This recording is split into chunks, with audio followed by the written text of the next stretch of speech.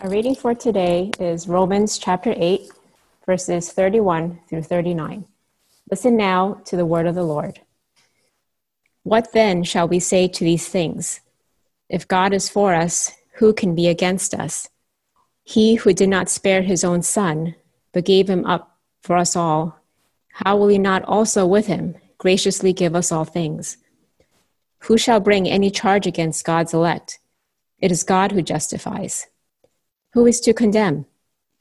Christ Jesus is the one who died, more than that, who was raised, who is at the right hand of God, who indeed is interceding for us. Who shall separate us from the love of Christ? Shall tribulation, or distress, or persecution, or famine, or nakedness, or danger, or sword? As it is written, for your sake we are being killed all the day long. We are regarded as sheep to be slaughtered. No, in all these things we are more than conquerors through him who loved us. For I am sure that neither death, nor life, nor angels, nor rulers, nor things present, nor things to come, nor powers, nor height, nor depth, nor anything else in all creation will be able to separate us from the love of God in Christ Jesus, our Lord. The word of the Lord. Thanks be to God. Good morning, everyone, and welcome to our service once again. Thanks to Pastor Samuel for giving us the word today. Let's pray together.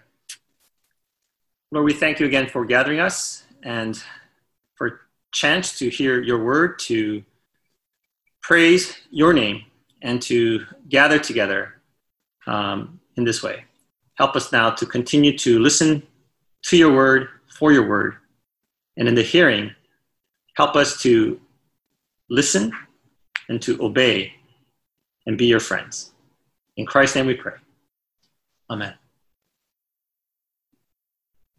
I originally planned to start a new sermon series today, but our daily New Testament reading this week included the 8th chapter of Romans.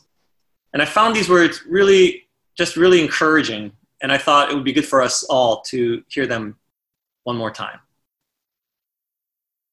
In the first 7 chapters of the book of Romans, the Apostle Paul lays out this bleak history of the brokenness of creation and of humanity, and God's redemptive plan of salvation in Jesus Christ in light of that brokenness. He then concludes at the beginning of chapter 8, therefore there is no condemnation for those who are in Christ Jesus.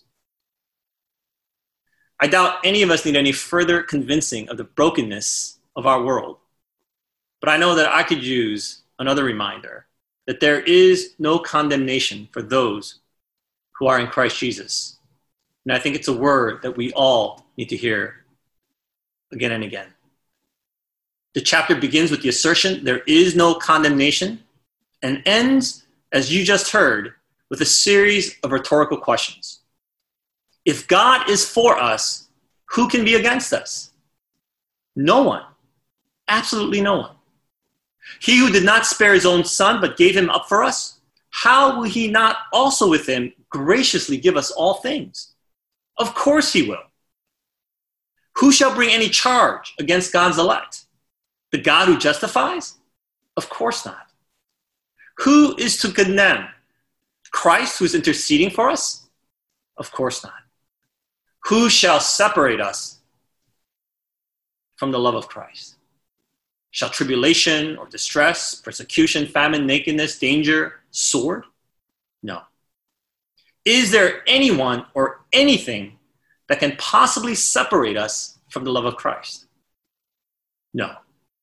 There is absolutely nothing that can separate us from the love of God in Jesus Christ. Paul says that I am sure, I am confident, I am persuaded, I am convinced that nothing, and he's not talking just about the dangers of the physical world, but nothing, he says, in all of creation, not life, not death, not powers, not anything will be able to separate us from the love of God in Jesus Christ. No condemnation and no separation. Paul knows better than anyone from his own experiences about the potential separators from the love of God. For example, he writes in 2 Corinthians 11, where he mocks these false teachers who are undermining his witness. And he says, are they servants of Christ? I'm a better one. I'm talking like a madman. With far greater labors, far more imprisonments, with countless beatings, and often near death. 5 times I received at the hands of the Jews 40 lashes, less one. 3 times I was beaten with rods. Once I was stoned.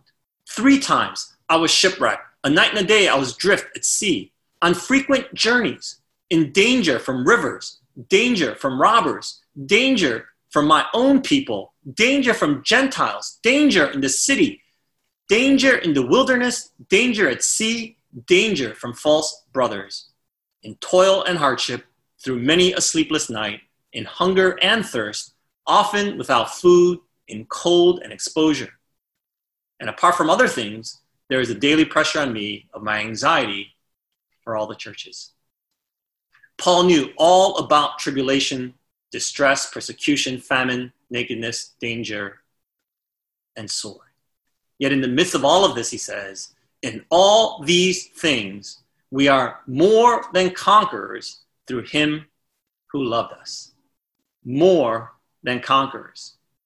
That 3-word phrase is a single compound word in Greek that appears only here in the whole Bible.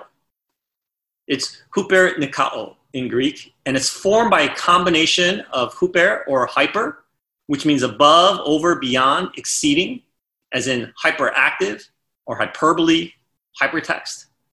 And Nikao, who was the goddess of victory or simply victory, and is now the name of a well-known sports apparel company. More than conquerors. Not just conquerors, but more than. Not just victorious, but super victorious. Super Nike. An absolute and total victory. Imagine winning a basketball game 100-0. Paul says, no matter what situation you face, no matter how difficult it is, the past, the present, and even the future, you are more than a conqueror through him who loves us. That is through Jesus Christ, who demonstrated his love for us by redeeming our lives on the cross. More than conquerors. I wonder if this is how you feel all the time. Is this what you think of yourself? Do you know that this is your identity? Do you know that despite your failures, your struggles, your doubts, you are a super victor in Jesus Christ? Super victor sounds like something Diane, Jordan, and Josephine's mom might call her husband. But you are all super victors in Jesus Christ. You are no longer a slave to sin. You have been transferred from the kingdom of darkness into the kingdom of light. You have been justified, redeemed, atoned for. Your sins have been passed over and no longer counted against you. As those who abide in Christ, you can have confidence in your daily living and in your daily ministry. There's no reason to walk around defeated, discouraged, and depressed. Don't let anyone rob you of this assurance. There's an old Peanuts comic strip that is the opposite of what Paul is getting at here. For those of you who are not familiar with Peanuts, the character Charlie Brown frequently suffers from very low self-esteem, and he regularly visits his friend Lucy and her makeshift psychiatric help desk. He pays a 5-cent copay, sits down, and patiently listens to her as she gives some usually questionable advice. For example, in this strip, Lucy tells Charlie Brown, "Sometimes I feel we are not communicating. You, Charlie Brown, are a foul ball in the line drive of life. You're often in the shadow of your own goalpost. You are a miscue.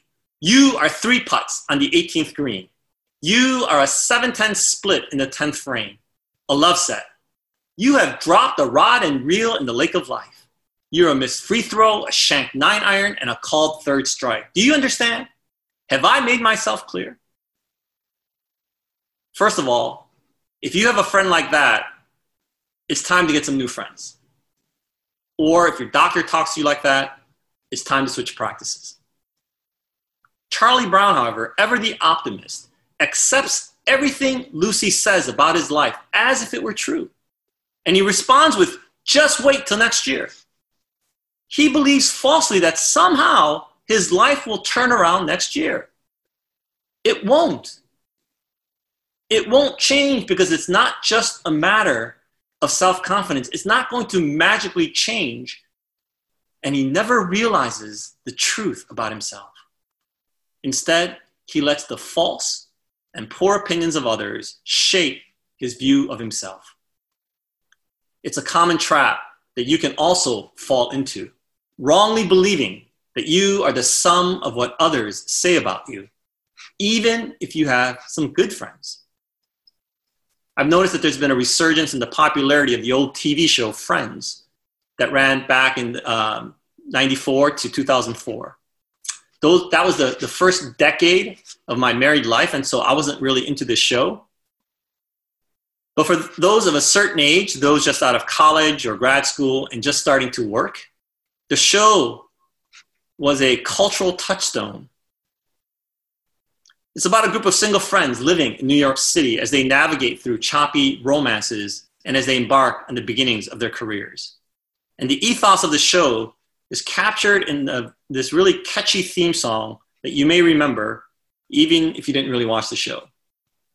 I'm not going to sing it, but here are the lyrics. So no one told you life was going to be this way.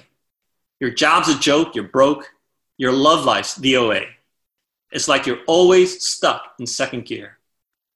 When it hasn't been your day, your week, your month, or even your year.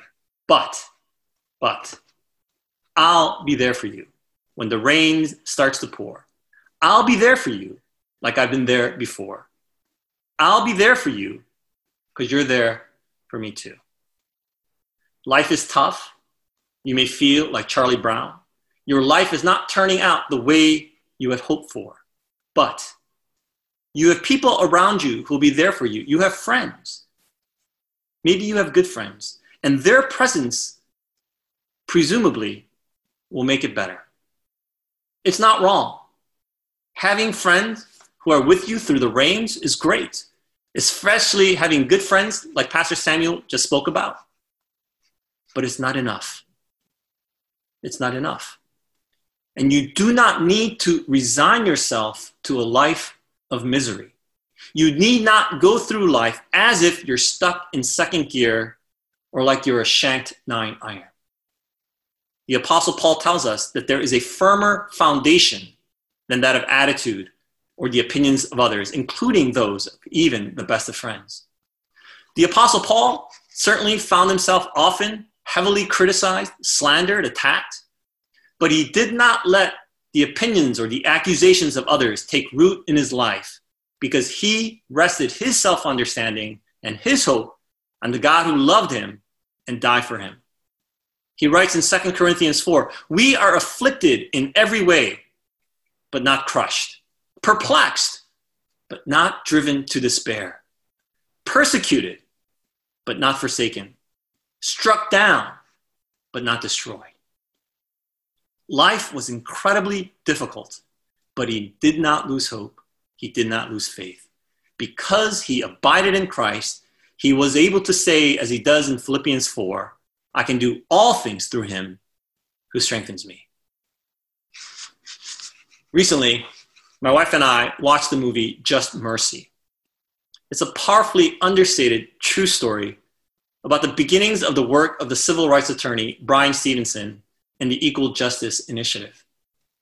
In the movie, Stevenson takes on the case of Walter McMillan, who is falsely accused of murder and sent to death row for a crime he never committed. As the story unfolds, we witness how every aspect of the criminal justice system is impossibly stacked against him. It's incredibly maddening, frustrating, and terrifying to know that this is how the system is set up. And it's hard to see how anyone could have hope in such a situation. And yet there is hope. I was especially struck by one scene when, in the middle of all the frustrations, Brian Stevenson goes to church. He joins the people whose lives are so hard, whose spirits you would think would have been broken by the personal as well as the systemic and institutional racism all around them. Yet in the church, they are joyfully praising God. When they had every right and every expectation to be angry, bitter, and hateful, they instead worshiped God with joy. It's not a denial of the realities of their lives. It's not a hope for future escapism. It's what Paul writes about and what the followers of Jesus have always known and experienced. Joy is not immunity or removal from the harshness of daily life. It's finding joy in the midst of it. That's not mere optimism. It's not just about having the right or positive attitude. It's knowing the truth of what God has done in history in Jesus Christ that gives Paul and the people of God confidence in God.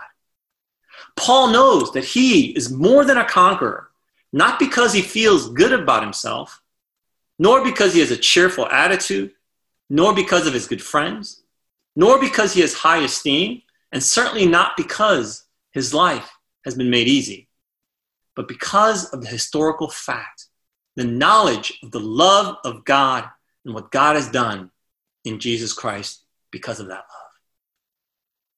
Paul says, God did not spare his own son. God did not spare his own son. I think too often we pass over this fundamental truth far too quickly. God did not spare his own son. That statement should make us stop in our tracks every time. No parent in their right mind would sacrifice their child. It's unimaginable. On the contrary, every parent would instead willingly and happily sacrifice themselves to spare their child. But God did not spare his own. You know what this means? It means that there was absolutely no other way than the cross. If there were any other possibility, if there was any other way for God to redeem the world without sacrificing his son, God most definitely would have done it. Jesus himself desperately asked God, the Father, in the Garden of Gethsemane, that if it were at all possible, that he might be spared the cross. And yet God, in his infinite wisdom, in his infinite power, chose not to spare his son. There was no other way. That's why Jesus is the only way to the Father.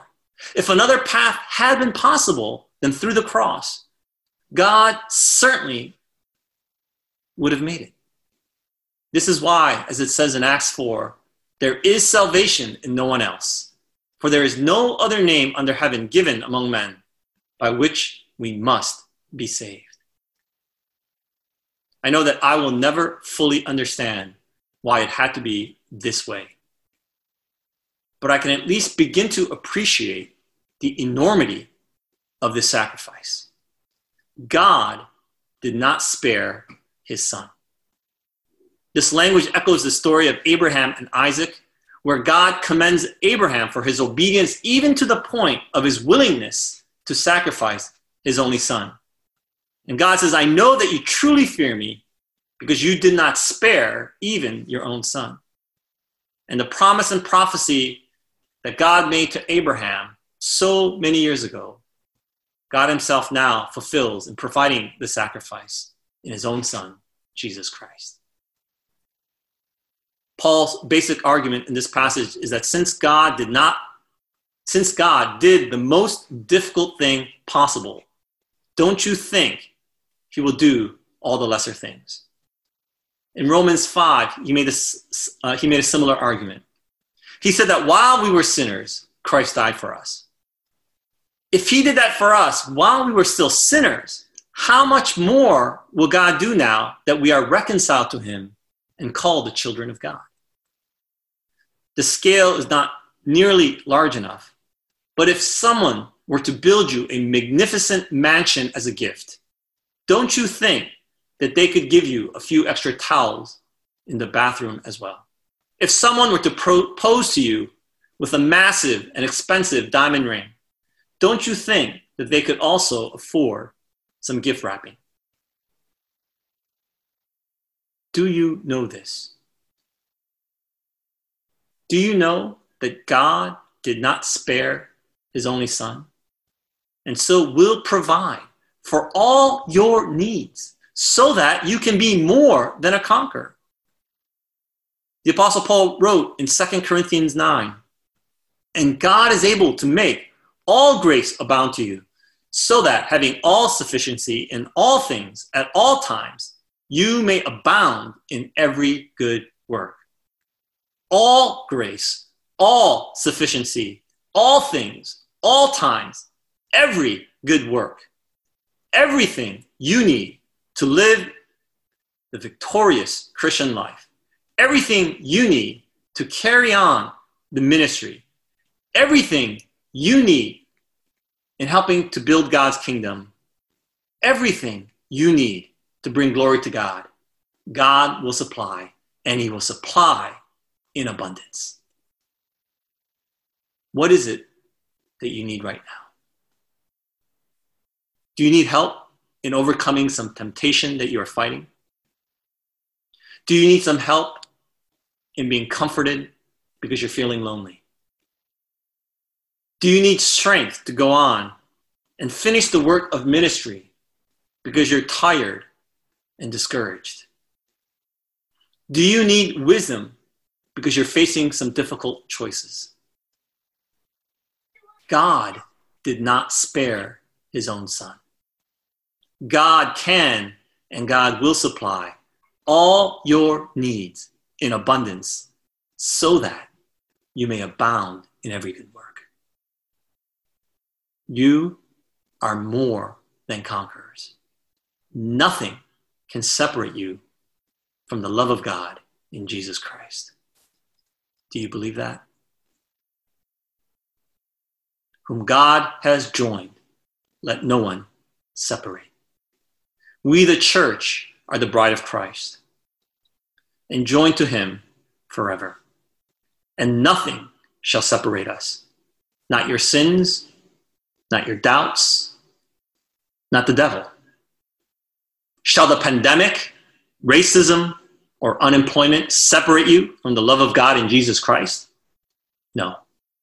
Shall cancer, terrorism, or war separate you from the love of God in Jesus Christ? No. Shall addiction, loneliness, or depression separate you from the love of God in Jesus Christ? No. Whatever you can think of right now that you think that might separate you from the love of God in Jesus Christ, it won't. It won't. We may prove unfaithful, as we often do, but God is faithful. God cannot deny himself. Your life right now, as well as your eternal destiny, is in the hands of a loving God who sent his only son, who did not spare his own son. Your life does not rest with your ability to obey or how good you can be. God has the final word. And Paul here is merely echoing the words and the promise of Jesus in John 10. My sheep hear my voice, and I know them, and they follow me. I give them eternal life, and they will never perish. They will never perish, and no one will snatch them out of my hand. My Father who has given them to me is greater than all, and no one is able to snatch them out of my Father's hand. No one will snatch you away from the Father's hand. And whether you believe it or not, it does not change the fact of God's love and of his declaration and his promise that you are his and nothing shall separate you. And I want you to notice that Paul says that this is still ongoing. Sometimes people wrongly think that Jesus loved me once in the past, that one time when he died on the cross for me, and that's it. But Paul says that's only a part of the picture. In verse 34, he says, Christ Jesus is the one who died, yes, but more than that, he's the one who was raised and who's at the right hand of God, who indeed is interceding for us. Jesus died for us, yes, but more than that, Jesus is still loving us. He lives, he has been raised and continues his love for us at the right hand of God, interceding for us. We are more than conquerors because he is more than the one who died. He's at the right hand of the Father in power and able to help us so that we are more than conquerors, and nothing shall be able to separate us from the love of God in him. Believe the good news and live as more than conquerors. Let's pray together. God, help us to claim for ourselves the truth that we are more than conquerors because you have loved us in Jesus Christ. Remind us again and again and again and again that nothing, absolutely nothing, will separate us from your love in Jesus Christ our Lord. And with that assurance, help us to go into the world and do the work before us with courage and imagination and out of the abundance and of joy. As Paul writes elsewhere, all of creation has been groaning and our neighborhoods are moaning. But we are more than conquerors. We have more than we need because Christ is with us, even to the end of the age. Trusting you, help us to obey. And we pray now, as Jesus taught us, Our Father, who art in heaven, hallowed be thy name. Thy kingdom come, thy will be done, on earth as it is in heaven. Give us this day our daily bread, and forgive us our debts, as we forgive our debtors. And lead us not into temptation, but deliver us from evil. For thine is the kingdom, and the power, and the glory forever. Amen.